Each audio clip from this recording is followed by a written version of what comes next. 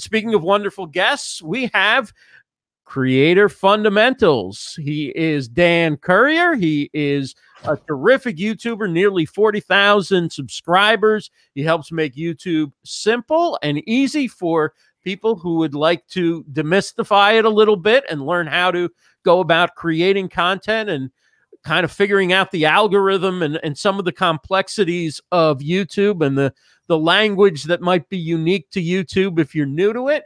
But first, we want to talk about a new event that Dan's putting together. It's called People of Video. And Dan, what makes you think you're allowed to put an event on the East Coast for video creators?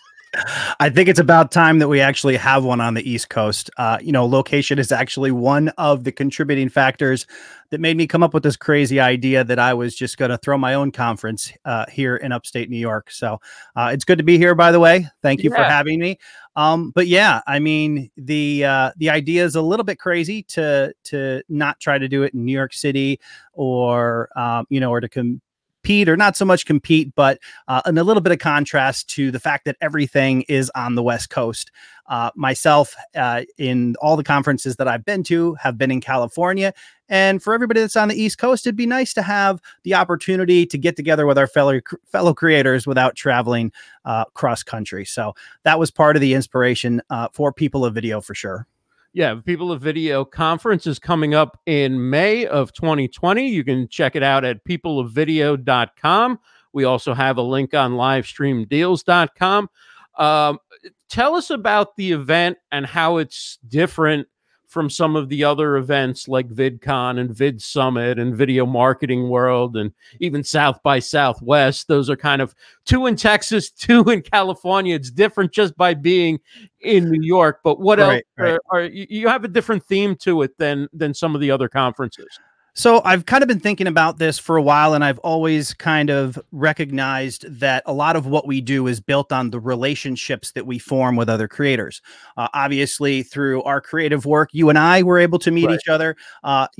So relationships, opportunities, all of those things really are driven through the relationships with the people that we meet at these conferences and other events. So the reason that I was actually at Social Media Marketing World, and in part listening to the keynote there, I believe it was by Mark Schaefer, talking about the future, the evolution of marketing and how it was moving more towards personal relationships. And that just reinforced the thoughts that I was already having.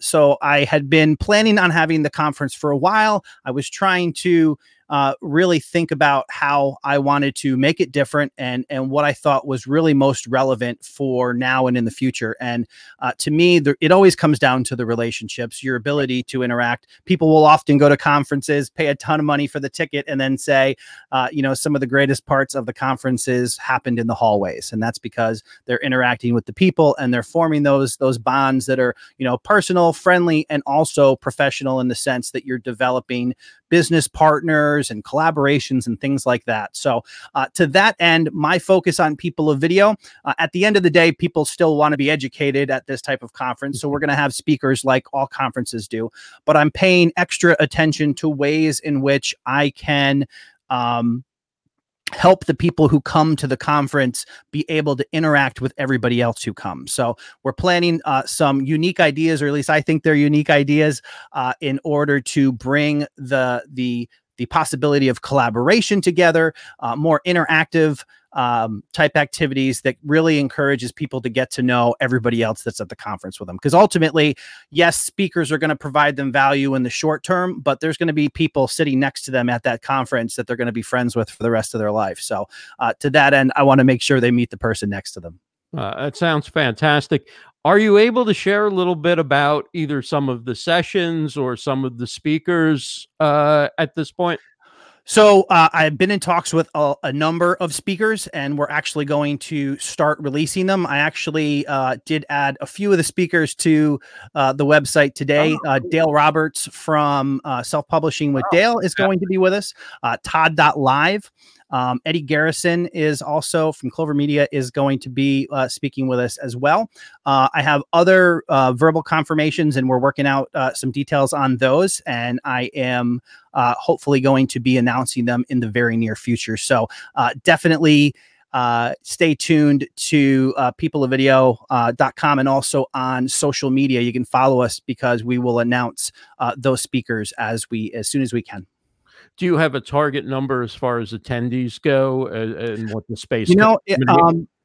So originally I was trying to keep it at around 100 people, but I realized that I have a greater opportunity to do or to allow more people to come to the event, given the space that we have. The space can technically hold 370 people, but based on how I want to configure it to make certain areas of it a little more collaborative, I think we're going to shoot for around 250.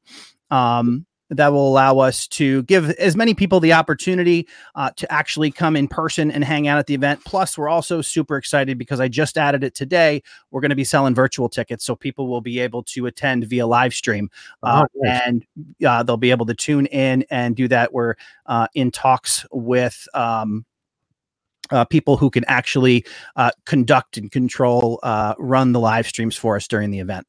Has there ever been any type of video creator, YouTuber type of conference in Albany before, or is this the first big one? In my knowledge, no. I mean, I'm sure there may be local events. In the time that I've been doing YouTube, I haven't really encountered any significant creator events. Like I said, I'm sure there's pockets or little things in certain areas, or maybe in the Northeast somewhere. Obviously, there are occasional things that happen in New York City, but I kind of wanted to move away from New York City. Plus, in the last few years, Albany also built a conference center. So from a scalability perspective, after we get the process down, we can scale beyond the size that we're at now and be able to actually allow more people to come and make human connections. How's the response been within the community there? I can tell already just from some of the names you've mentioned and some of the chatter online that within the video creator community, there's a lot of buzz and excitement. How about in the Albany area? So yeah, definitely a lot. Because I've shared it a lot more online with our greater community because I'm still planning out some of the logistics of it. We are still a little less than a year away. As far as like a local push, that's going to come a little bit later.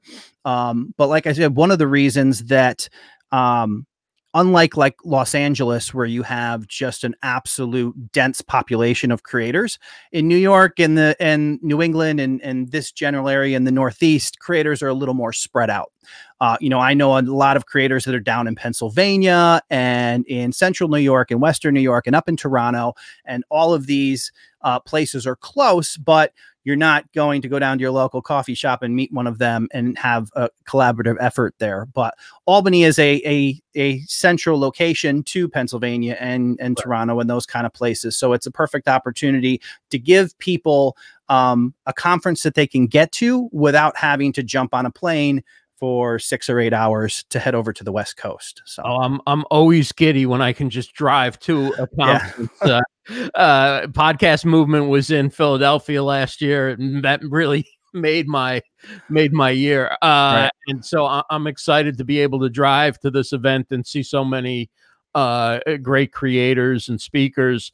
In addition to People of Video Conference, and you can get your ticket or find out more information by going to peopleofvideo.com or livestreamdeals.com. Either way, click on through and check it out. It's going to be an awesome event. You're also a fantastic talent at video creation and photography and videography and understanding what makes for good content and effective content on YouTube. Your channel is youtube.com/creatorfundamentals. Tell us first, for those who might not be familiar with it, tell us a little bit about the idea behind your channel and how you got started with it. So the origin of Creator Fundamentals happened in 2017, I guess it is now. I actually had another YouTube channel called The Average Dan, and I still do. It was basically a place where I would upload tutorial videos on problems that I ran into that I couldn't find a solution to. So I decided, as I was working my way through it, I would upload a video so the next person could watch my video and save themselves some grief. So I had, that epiphany moment at some point where I was like, you know what, maybe I should actually learn the best way to get people to watch my videos on YouTube. And it was a matter of 4 months where I started to apply best practices on The Average Dan, and I saw the transition on that channel, that I started trying to share some of those things that I learned with the people in my small YouTubers community at the time. And what I found is that while some people were receptive, The Average Dan really wasn't the proper platform to share that information. So I kind of caught the bug, and I was like, hey, there is an actual way to do this. There are things that you can do that I would later call fundamentals that actually allow you to move at a much quicker pace. I mean, there's channels out there that have been on YouTube for 5 years, and they just have an ultimate struggle because they haven't actually explored the mechanics of how it works and what you actually do to grow.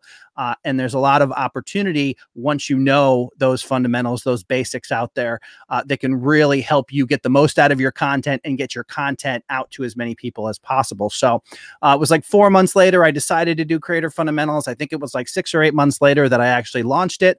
I launched the channel in June of 2017. We just crossed the 2-year mark in mid-June.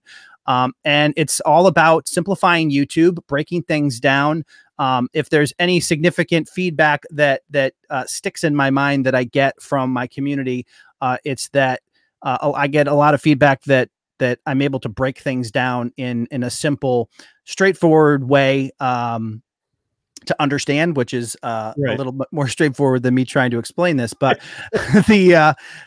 so that's kind of what I wanted to emphasize in the content. I didn't want to get, super technical. I wanted to be a resource for the people that were just getting started on YouTube, either right onto the platform, or people that had been on the platform but hadn't really learned how it works. So that's why I named it Creator Fundamentals. I wanted people to have a foundation. In fact, my original tagline was build a foundation for YouTube success, because I wanted to give people that footing that it took me a little while to learn right off the bat, and try to shorten their learning curve as much as possible. And that's what I've been working on for the last 2 years. Well, what's amazing is that a lot of people think YouTube's just too crowded and it's too hard to build a presence there, and it's too hard to make an impact, and it takes too long. And when you said the middle of 2017, I met you in October of 2017 on a bus to the airport. I think it was right. A shuttle between LAX and the airport. I think it was at the end of Vid Summit. And I could tell you already kind of had figured out a lot of stuff with YouTube, and I could tell you had a confidence about you that you knew what you wanted to do and where it was going. And it's amazing. In 2 years, you've built up a very powerful channel and presence. What role does live streaming play for you in your growth or your development or your community building? I know you go live every week on Wednesday nights. Yep. Yeah, it's been huge in terms of building a community and building that opportunity to interact directly with your community. Doing the regular live streams is it's not so much about a growth thing. It's more about making yourself present and available. And rather than somebody watching a video and having a question and posting it in comments, there's an opportunity there where you can ask a question live and get an answer to it. So it's really powerful from a community aspect, and it's just it allows you to kind of follow up on the content that you're making in a way where either you're able to address common problems that people are encountering, or somebody can ask a follow-up question to something they learned and they didn't quite get all of the details on. So it's really helpful in that regard. And plus, we also do channel reviews where somebody who is trying to improve their channel, we can actually look at where they are in the process and kind of take a look at some opportunities for improvement. What are some of those fundamentals then that people can look at and start to assess how they're doing on YouTube?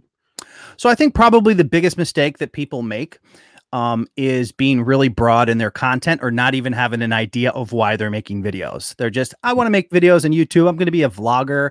And for a lot of people who haven't done any research on it, being a vlogger is simply make a video, whatever comes to mind on a given day and put it on YouTube. Well, the reality is, especially when you're working off of a subscriber base, is that people subscribe to your channel for something. Typically, they end up coming to your channel through a single video. So if they see a cat video and they subscribe to your channel, and then tomorrow you upload a video of your kids play, and then the next day you're working on your car, there's a disconnect there, and you're not really giving them what their expectations were. You're not meeting those expectations. So ultimately what happens is they either stop caring about the content that you're making, or they leave the channel altogether. And neither one of those is really good for growth.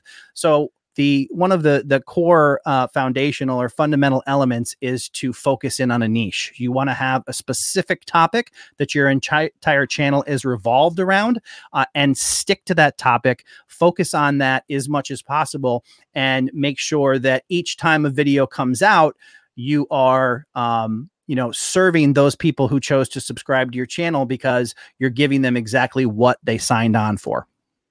So it starts with picking a niche that is not broad at all. You want to go deep with one subject, right, or one aspect of one subject. In some cases, yeah.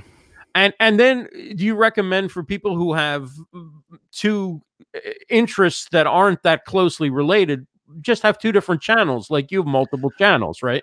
Yeah, and I will say it is a lot of work to run a YouTube channel, to grow a YouTube channel. So yes, if you are seriously intent on covering multiple topics, it's probably better to have them on separate channels. Now, if you have a focus channel and you've done 50 videos and you do one kind of off-wall video just to share a bit of your personality or something with your audience, that's not going to ruin your channel. People probably aren't going to bail from your channel because of that. It's the idea that you're constantly doing different stuff. So if that's your passion, if you have two different passions and you want to make content on this, it's probably better that they're on different channels. That way you're not going to cause confusion with your subscriber base and potentially cause people to leave because they're not getting what they expected. Right. So Oh, go ahead. Oh, no, I was just going to say, so if you really want to upload that video of your kids play or recital, then make a separate channel and make that your whatever channel. You can absolutely have a channel and just put up videos to share, like the initial intent of YouTube was back in the day, where people, in fact, I have a personal channel from years ago that just has family videos on it. So those are fine. You just want to keep them away from the actual content that you're trying to use to grow an audience. In terms of creating the video itself, is there a certain number of minutes people should look at when they're creating their first few videos? Is there a certain structure that you believe they should use? I know one of the mistakes some people do is they take too long to tell you what the video is about or why you should stay tuned. Or, there's certain, they go into their intro music and it plays for 30 seconds, things like that. What are some of the things that right away you got to think about doing when you're doing your first few videos if you want to capture people's attention? So, it was interesting when you were chatting, when you were chatting earlier, the idea, there were a lot of parallels in the conversation that you were having in terms of what people should be focused on. And I always tell people, instead of worrying about the metrics, how many subscribers you're getting or how many views, focus on making your first 100 videos and not worry about the metrics. If you want to pay attention to each metric, make it video count. And yes, there are definitely specific things you want to do in terms of making a video that keeps people's attention longer. But it is equally important that you're making content and you're making small improvements over time. So the general way that I approach a video is to come in with a hook, which is very short, usually a one-liner that just is. Most of my videos are more of a talking head style. So it is to re-emphasize that the people are going to get exactly what they signed on for. In this video, we're going to talk about how to get more views on YouTube, that kind of thing. And then I will usually do a quick a bumper or a flash of my logo for branding. Now, this is also where a lot of people kind of go off the rails. They head over to Fiverr and they got somebody who's plugging in graphics and, giving them this 40-second intro, or they'll get, yeah. And it's just way overkill. I think if you really want to keep that bare minimum, 5 seconds, maybe 3 seconds. I think mine is about 3 seconds long. Right. In some cases, you may just want to flash some type of branding over the video itself, but usually that's what I'll do. I'll do a hook, a bumper, and then I'll do an intro. And then ideally, depending on the type of content that you're making, people have really short attention spans. So if you can constantly mix up the video and kind of change the frame, every 15 or 30 seconds, just do something different, transition between different scenes and things like that, you have a much better chance of keeping people's attention, or else if you're just droning on talking, they're going to lose interest and they'll see something flashy on the sidebar and they'll move on. So ideally, that is a good way to keep people. And, then, including a call to action at some point in there to, depending on what your goal is for that video, if you're trying to bring people in to subscribe, and then close out. And ideally at the end of your video, if you can send them into another video and, hey, if you want to continue to see this type of content, make sure you click the video in the link or on the end screen, that kind of thing, because you want to keep them watching as much of your content and stay in session on YouTube as you can. And you believe in using cards and using all the different options that YouTube gives you to highlight other videos and give people a chance to click on to the next thing, right? Yeah. And one of they'll often say that sometimes it can be a single video that kind of transforms a channel, because something will just really take off. And the actual video for me that was kind of a high level, this is what you need to do. And it was actually kind of built on cards of existing videos. So I was saying, these are the things you need to do. This is a card for step 1. This is a card for step 2. And I kind of walked them through all the references that they needed. And then that video took off, which obviously had a good impact throughout my channel. Who are some creators that you enjoy watching on YouTube? So, man, when I first started, obviously Nick Nimmin, Roberto Blake, Brian G. Johnson, these were all guys that I would pick, that I would watch, and I would, for all of them, I kind of picked up something different. I always tell people, or I highly encourage people, to get your information from multiple sources. Don't just tune in to one station playing the same message over and over again and build all your thoughts on that. So Nick Nimmin was a big inspiration in terms of thumbnails. He really nailed the thumbnail game back when I first started, and he continues to do so. Roberto Blake was always very straightforward when it came to the business side of YouTube, and which is something that I think people get hung up on the terminology more than the reality of the situation. And they're like, it's just a hobby. I'm not here to make money, looking at people who are trying to make money as like, some nefarious thing. But I think the reality is that, all of those things make sense. And then, Brian G. Johnson with his Tube Ritual community, which was a really good interactive community where a lot of people go to share and resolve resources in that regard. I also worked with him a little bit on developing some of my early branding. So yeah, I mean, all these guys were big influences. Derral Eves, obviously, every time he put out an algorithm video, everybody would tune in and take notes. So yeah, all these guys were definite influences and inspiration in terms of the way I approach content, and just kind of giving me a general sense of some of the things that needed to be done to be successful. Well, one of the big kind of news items around YouTube and Google in general is Google Hangouts on Air is supposed to disappear today. I haven't checked whether it's still there. It's not really a platform that I've used all that much. Do you know if it went away or if it's still? I actually don't. I never used it, and which is probably, between you and I, neither one of us had ever used it, and it's gone. So we probably weren't the only ones. But if I was ever on it, I was on it as a guest on somebody else's event, or live stream or something. But yeah, it wasn't something that I ever used. I use other means for those types of interactions. Typically like Zoom to do like multi-person type videos. So somebody had asked me a question in a DM if I thought that Google Hangouts on Air going away meant that Google wasn't as committed, or YouTube wasn't as committed to live streaming. And my thought was, I don't think that's the case. I think it's just a product that doesn't have enough users to be worth sustaining anymore. But then I did think about, well, they also cut off access from the mobile app to people with under 1,000 subscribers. Do you have any clue why they did either of those things? And I do. And I think the reason that they, at least my interpretation or understanding of the reason why they cut that, was to basically allow a little more control. I think it had to do a lot with all the steps they were taking to protect children.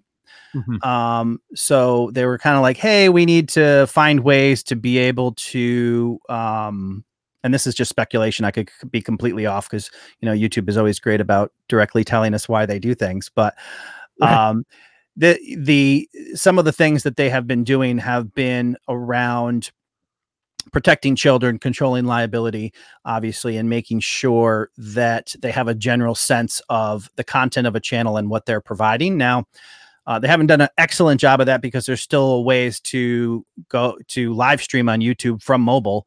You just can't use, or under 1,000 subscribers, you just can't use the direct go live now through the YouTube app, but you can still, at least the last time I checked, you can live stream through third-party services. And there's a lot of those out there that you can use. There are. Yeah.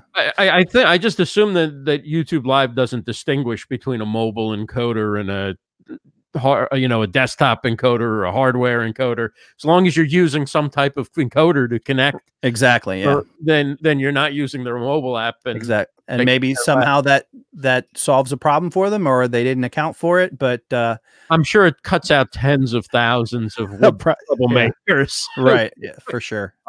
It might be one thing to go on and cause a little trouble. Another thing is to learn how to use an encoding app and production software and things like that. We're talking with Dan Currier. He is the founder and host of the Creator Fundamentals channel on YouTube, where he simplifies YouTube and really helps people get started and grow their channels. He's also putting together the People of Video conference. It's at peopleofvideo.com. Check it out. Albany, New York, in May of 2020. And I'm going to say goodbye for just a second, and then we're going to bring you back on along with Jennifer Quinn for the post show. Dan Currier, it's so great to talk to you and have you on the show. Thanks for having me, Ross.